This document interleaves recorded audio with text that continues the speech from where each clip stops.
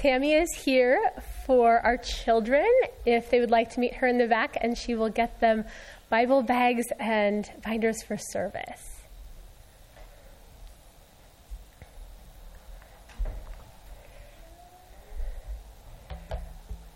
We live in a world of brokenness and destroyed relationships.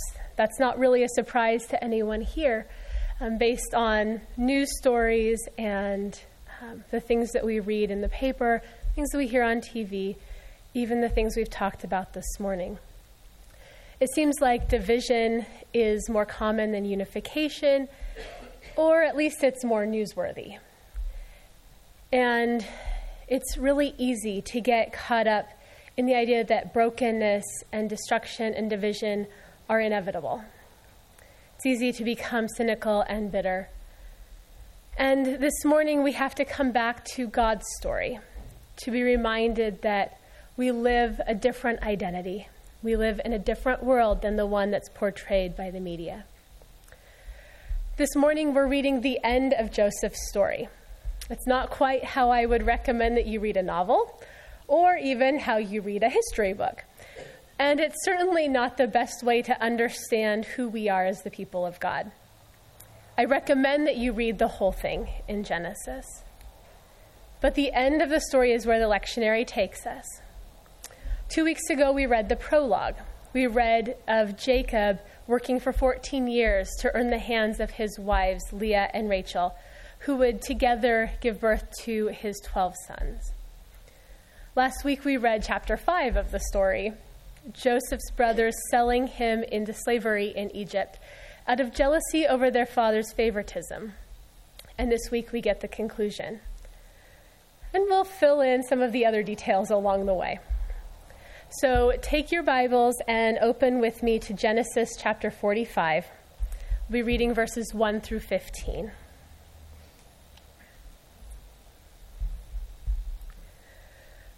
Then Joseph could no longer control himself before all those who stood by him. And he cried out, "Send everyone away from me." So no one stayed with him when Joseph made himself known to his brothers. And he wept so loudly that the Egyptians heard it, and the household of Pharaoh heard it. Joseph said to his brothers, "I am Joseph. Is my father still alive?" But his brothers could not answer him, so dismayed were they at his presence. Then Joseph said to his brothers, "Come closer to me." And they came closer. He said, "I am your brother Joseph, whom you sold into Egypt. And now do not be distressed or angry with yourselves because you sold me here. For God sent me before you to preserve life. For the famine has been in the land these 2 years, and there are 5 more years in which there will be neither plowing nor harvest. God sent me before you to preserve for you a remnant on earth, and to keep alive for you many survivors. So it was not you who sent me here, but God. He has made me a father to Pharaoh, and lord of all his house, and ruler over all the land of Egypt. Hurry and go up to my father and say to him, 'Thus says your son Joseph, God has made me lord of all Egypt. Come down to me. Do not delay. You shall settle in the land of Goshen, and you shall be near me, you and your children and your children's children, as well as your flocks, your herds, and all that you have. I will provide for you there, since there are 5 more years of famine to come, so that you and your household and all that you have will not come to poverty. And now your eyes and the eyes of my brother Benjamin see that it is my own mouth that speaks to you. You must tell my father how greatly I am honored in Egypt, and all that you have seen. Hurry and bring my father down here." Then he fell upon his brother Benjamin's neck and wept, while Benjamin wept upon his neck. And he kissed all his brothers and wept upon them. And after that, his brothers talked with him. Will you pray with me?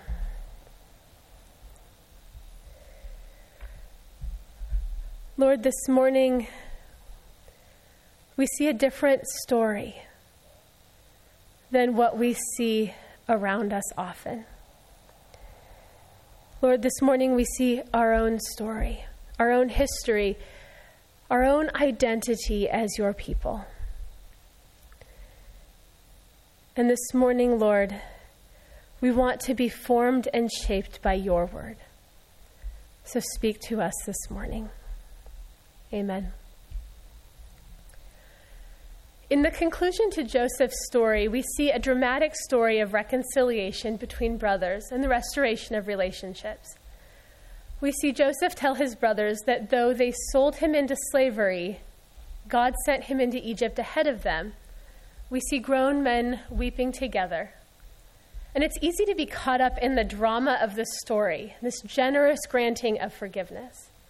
It's easy to walk away remembering only the platitude that what you meant for evil, God meant for good. You see, if all we know is this conclusion, we see in Joseph a man who meets his brothers who sold him into slavery and then weeps when he meets them. He doesn't ask any questions about whether they're sorry for what they have done. There's no acknowledgement of sin on anyone's part.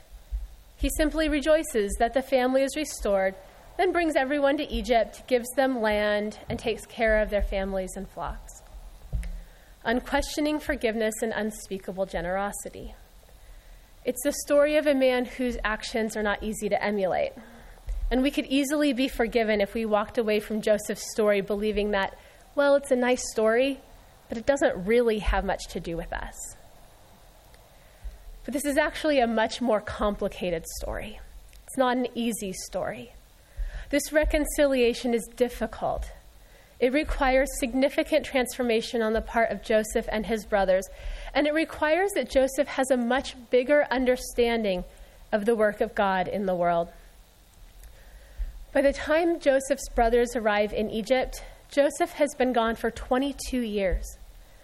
And he's a different man than the proud, brash 17-year-old who arrived in Egypt. God was with that teenage Joseph, giving him dreams and giving him their interpretation and honoring his honesty. And one of the pieces of good news for us is that God wasn't done with this 17-year-old. Even though Joseph's life gets turned upside down, God is with him. And God teaches Joseph a few lessons in humility and wisdom along the way. First, Joseph gets sold as a slave. He loses his autonomy, he loses his family, he loses his country. He becomes a foreigner in a strange land, and he'll never again go home. But as a slave, God is still with him. And God blesses Joseph so that Joseph gets put in charge of everything in the captain of the guard's home. And we're told that his owner does not worry about anything that Joseph oversees, because the Lord blessed the Egyptian's house for Joseph's sake. The blessing of the Lord was on all that he had in house and field. So he left all that he had in Joseph's charge. And with him there, he had no concern for anything but the food that he ate. This becomes the pattern of Joseph's life in Egypt. When he maintains his honesty and his integrity and refuses to sleep with his owner's wife, she lies to her husband and has Joseph thrown in prison. His integrity cost him even whatever autonomy he had as a servant. But God is with him in prison as well, and Joseph gets put in charge of all the other prisoners. And we're again told that the captain of the jail worries about nothing as long as Joseph is in charge.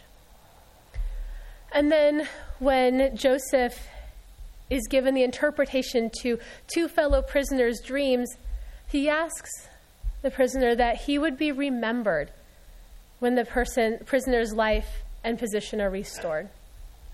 Perhaps Joseph could then be freed from prison. Instead, the prisoner forgets Joseph.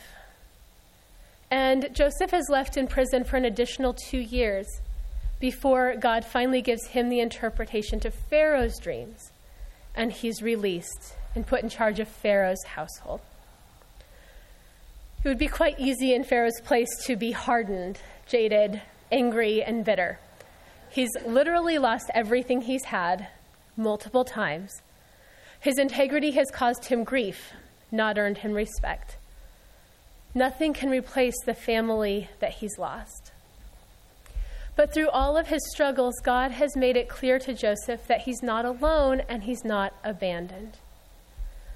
Over and over, God blesses Joseph in the midst of his struggles, and Joseph repeatedly references God throughout his story. God has been present, and he's been working on and working through Joseph for over 2 decades. And Joseph is now a man who is capable of walking with God through any circumstance. And he understands that those circumstances don't determine what God is doing or God's ability. Joseph is softer, less boastful, and more restrained. He has more wisdom. He understands better how and when to speak and act. And he's been given God's wisdom to care for the region during a very severe famine. Joseph has been transformed through a life of walking with God. It's easy in our world to believe that transformation is impossible. Our pop culture is fixated on this idea of stark realism that we see in our movies and TV shows. It seems to be a virtue to portray that life is hopeless and nothing can change, to tell us about all of the difficulties of life and nothing good. We get told that nobody's perfect, and the best that we can do is the best that we can do. So we should be gentle with ourselves in our struggles and in our imperfections and realize that it's really just part of the human condition. There's nothing really to be done about it. There's not a lot of hope in this philosophy. We're doomed to be the way that we are. And if we can't change, reconciliation between people really isn't possible either, because nothing will be different the next time around. So why try? How depressing. The story of Joseph teaches us a different truth. The truth that God is never done with us, and that he works to change us even in our struggles and even in our sins, and to transform those blemishes into the virtues that honor God greatly. It's not easy. And it wasn't easy for Joseph. He lost a lot in that process. But he emerged a very different man, one capable of the reconciliation that we see in the conclusion to his story. Reading this story, I'm reminded of Les Mis and the interactions between Javert and Jean Valjean. Javert is the perfect example of our culture's expectations. All that he can see in Valjean is a thief. He sings at one point, "You must think me mad. I've followed you across the years. Men like you can never change." In contrast, Bishop Bienvenu understands that transformation can occur when the chains of hatred, mistrust, and anger are removed from a person's life. In Hugo's book, he describes the bishop this way. They had a bishop whose center of gravity was a compassionate God, attuned to the sounds of suffering, never repelled by deformities of body and soul, who occupied himself by dispensing balm and dressing wounds wherever he found them. Bishop Bienvenu conferred dignity with abandon on those whose dignity was robbed by others. So when the bishop hosts Valjean for a night and is repaid by Valjean stealing his silver, he refuses to condemn Valjean when he is caught and brought back before the bishop. Instead, he asks Valjean why he forgot the most expensive pieces, the silver candlesticks, and hands them over to the thief. And the bishop's actions lead to a total transformation of Valjean. Les Mis is a story of redemption. It reflects the truth we find in Joseph's story, that we can be transformed. So some 22 years later in Joseph's story, this transformed man is changed enough that he is able to see the hand of God at work in his suffering and then offer reconciliation to those who had a hand in his suffering. Joseph's transformation makes the reconciliation possible, but it doesn't make it easy. This is the other piece that we're missing if we skip to the conclusion. We're missing all of the intervening actions between Joseph and his brothers and his father. After 7 years of plenty revealed by Pharaoh's dreams, the 7 years of famine begin. And Jacob sends Joseph's brothers, minus his only full brother Benjamin, to buy food in Egypt. This isn't actually a friendly visit. Joseph treats his brothers like strangers, even though he recognizes them. He speaks harshly to them, accuses them of being spies, and has them all thrown in prison. Joseph might have been transformed, but it's not really easy to look into the eyes of those who caused his suffering and sold him into slavery. After 3 days, Joseph releases his brothers from prison, saying that he fears God, so he can't just cast them aside. And his brothers tell each other that they are paying the penalty for selling Joseph. They say, "We saw his anguish when he pleaded with us, but we would not listen. Now there comes a reckoning for his blood." They also have been changed over these 22 years. They now see error in their ways. And this is the first time that we see Joseph soften towards his brothers. Because Joseph speaks to his brothers through an interpreter, they don't know that he can understand them. But he does, and upon hearing their comments, he has to excuse himself because he goes and weeps. And then instead of imprisoning all but one of his brothers, he changes his mind. And he sends 9 of the 10 back to his father and keeps only one as a guarantor to bring Benjamin back and prove that his family's okay. He sends them home with grain, with provisions for their journey, and he even takes the money that they used to pay for the grain and returns it to their sacks. The reconciliation that we read is actually what takes place during the brothers' second visit to Egypt. After much debate with their father and the guarantees of both Reuben and Judah that they'll bring Benjamin home safely, the brothers return to Egypt to buy more food. And they bring a gift for Joseph. As they sit down to a meal in Joseph's house, Joseph sees Benjamin for the first time, and he has to turn away again to weep at seeing his brother in his presence. But before our happy ending, Joseph sets his brother Benjamin up as a thief. So when the brothers leave and head back home, Joseph has his own silver cup put in Benjamin's sack, and then sends his steward after the brothers to bring back the one who's now a thief, who actually hadn't stolen anything. When the brothers return, Joseph accuses them of theft and proclaims that the one in whose bag the cup was found, his brother Benjamin, the one that his father almost refused to let come, will become his slave. It's at this point that Judah steps up and he pleads for Benjamin's release, and he offers himself as Joseph's slave instead. Judah's argument centers around Jacob's love for his son Benjamin and the pain that it will cause his father to lose Benjamin in addition to Joseph, the only 2 sons of his wife Rachel. Judah's speech is Joseph's breaking point. Hearing about his father's suffering makes him lose control of his emotions, and he sends all of his attendants away before he reveals his identity to his brothers. This is the reconciliation we see in our conclusion. It's been a long time in coming, and it involves plenty of regret on the part of Joseph's brothers, plenty of pain for his father, and some manipulation and turbulent emotions for Joseph. It's not easy. It involves acknowledgement of wrongdoing. It involves conflict of emotions. And yet God's presence and transformation have made it possible. Joseph is a different man. His brothers are different men. And Joseph understands the bigger picture of God's work in the world.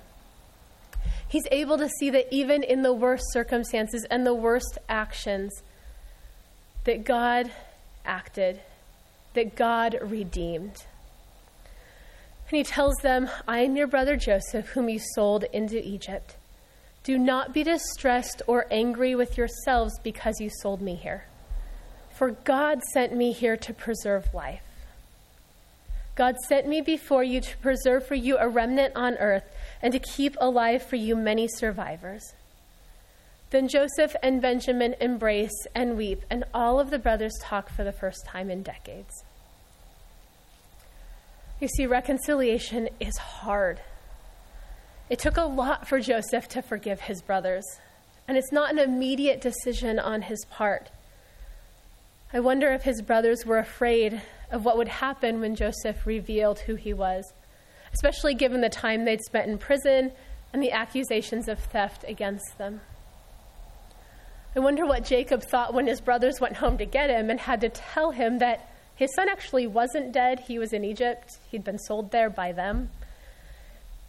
I wonder what in the world the brothers were thinking as they had to approach Jacob, whether they debated not saying anything. Life with God isn't easy. I imagine that Jacob, Joseph, and his brothers would all have chosen quite a different path if the choice was up to them. It's hard to deal with our past, with our own pain, the things we've done, things done to us, with our failures, our sins. It's hard to wrestle through our brokenness and deal with hard conversation and truth and reconciliation in relationships.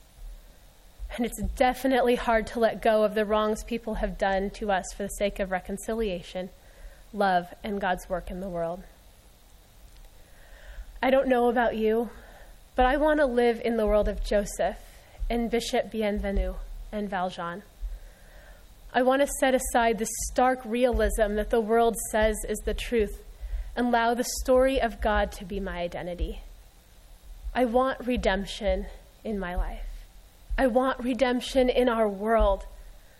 I want my greatest sins and my biggest flaws and the hardest struggles of my life to be transformed by God into the virtues and things that he uses for his greatest glory. If it wasn't easy for Joseph, I can't expect it to be easy for me or for you. But 22 years from now, 4 or 5 decades from now, I want to have walked with God in a way that life doesn't look the same.